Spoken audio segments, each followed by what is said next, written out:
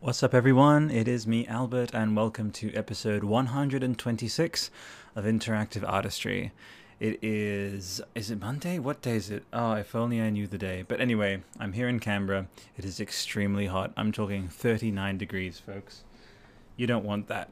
39 degrees for us, at least for me, isn't the best. It's not a fun time. It is a Tuesday today. Goodness me. And yeah, the brain delay is real. I hope you've all been well.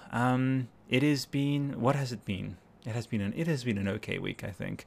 I have been, of all things, reading the making of 2005's King Kong.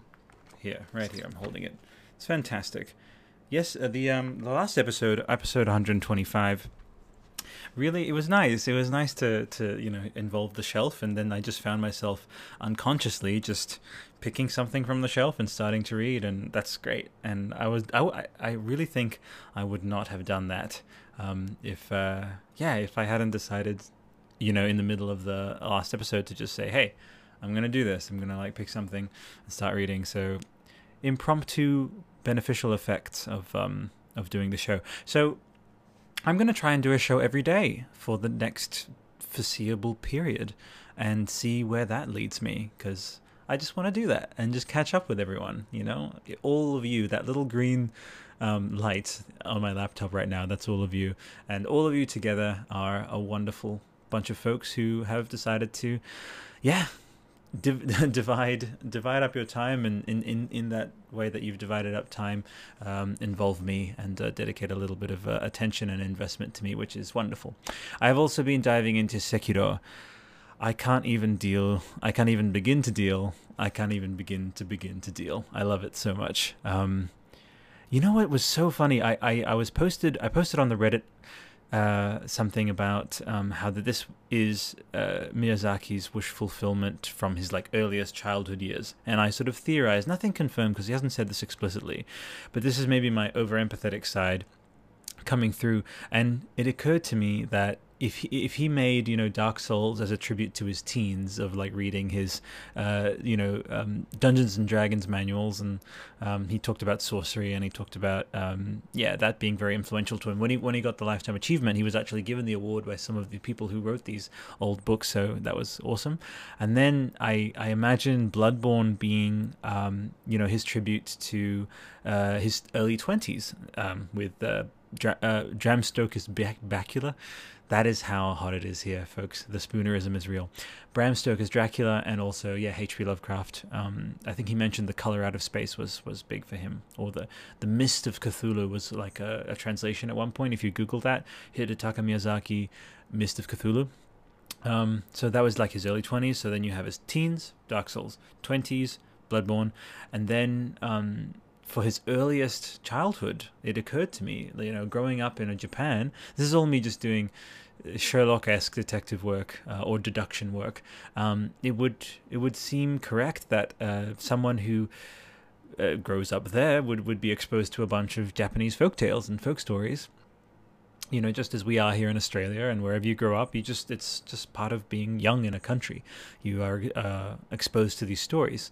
And then there's this anime I came across called Dororo, so Dororo, Dororo, which is about a ninjutsu, or at least a warrior with a prosthetic arm that shifts, so that's amazing. And then there's all these imagery allusions to sculptors, and or at least the wares of sculptors. So trust me, just Google it or YouTube it. The first episode of the 1960s series, just imagine a cross-legged little Hidetaka Miyazaki watching it. Makes perfect sense. Then there's an anime that's being cited by the Game Informer write-ups, which are amazing. I totally just bought the issue from the App Store. You can do it really easily. Just go to iTunes or the App Store rather, just on your phone, whatever it is, and then just find the Game Informer app, and then you can just buy issue by issue. I'm not going to do the subscription. I just kind of like to just choose the ones that interest me, and I just read the whole thing. It was fantastic. Here in this room with the air conditioning on, I don't know if you guys have this, guys, gals, everyone, but when it's hot enough, it actually affects your speech. It affects your brain.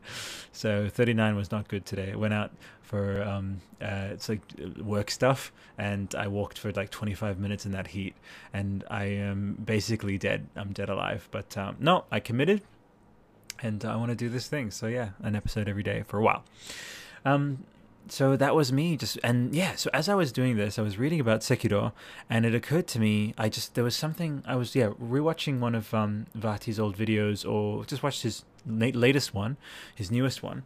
Let's see if I can straighten up my posture and see I can use this as a positive posture. There you go. Just for the folks listening on podcasts, this is just me experimenting. There we go. That's nicer. Yes. So I saw this. There was a frame. There was some part in the gameplay where it zoomed in on the texture of his arm, Sekiro's arm, and suddenly, like, I had like an epiphany.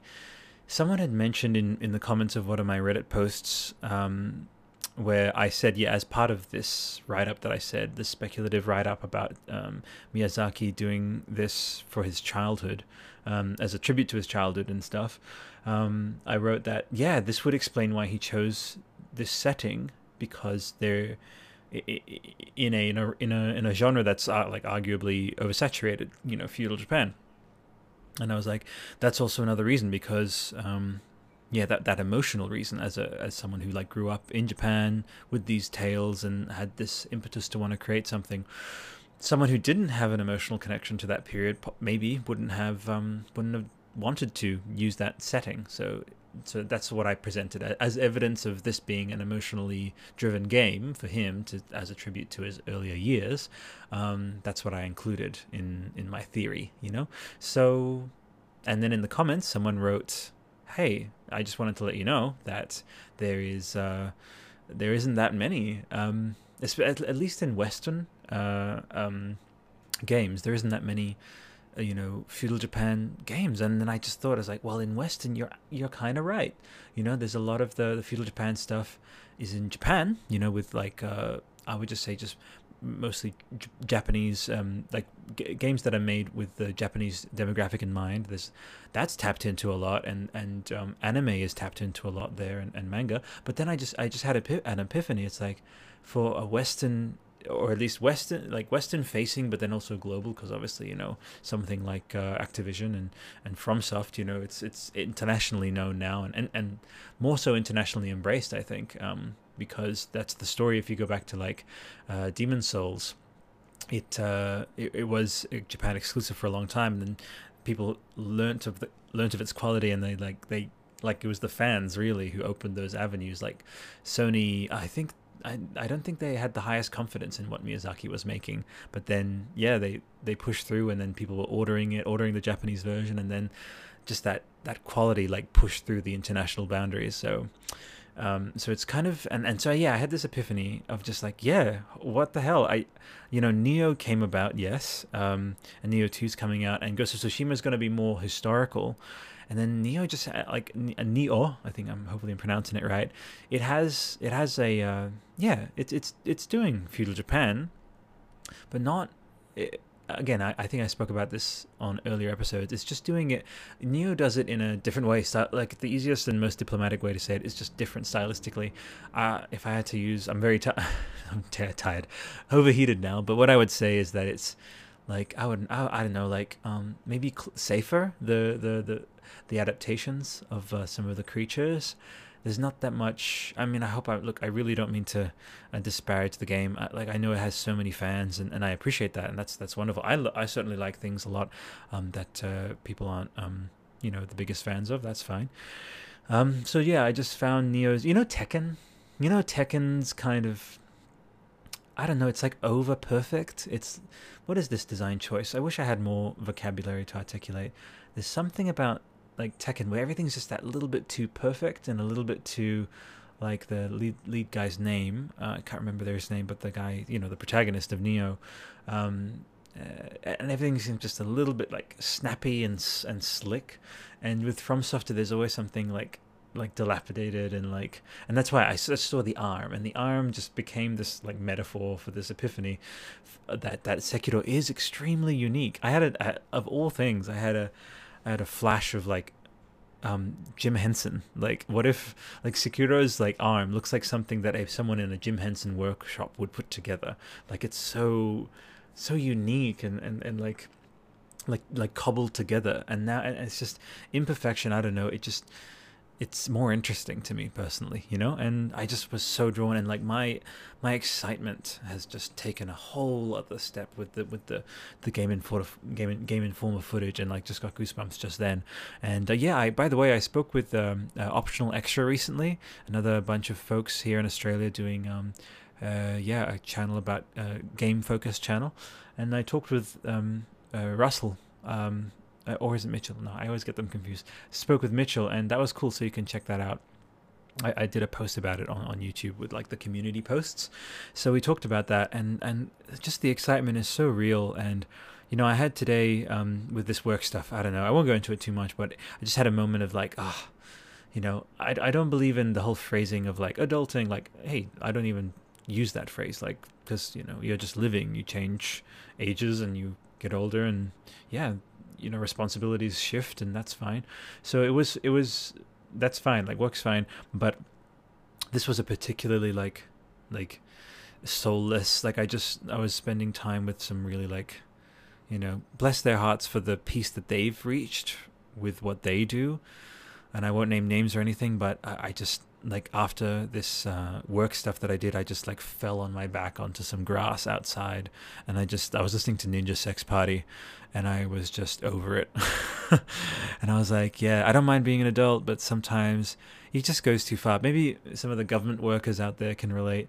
Yeah, there's a certain level where it's like that's fine. Okay, cool. Yeah, we have this work to do, easy peasy, and you do it, and it's not the most inspiring stuff. But then you go home and you just like, yeah, I'm ultimately really grateful for this job where I'm inside an office, and that's great.